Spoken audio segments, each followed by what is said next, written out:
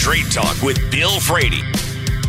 We have hundreds of thousands of protesters chanting slogans supporting the complete elimination of a nation and a people altogether.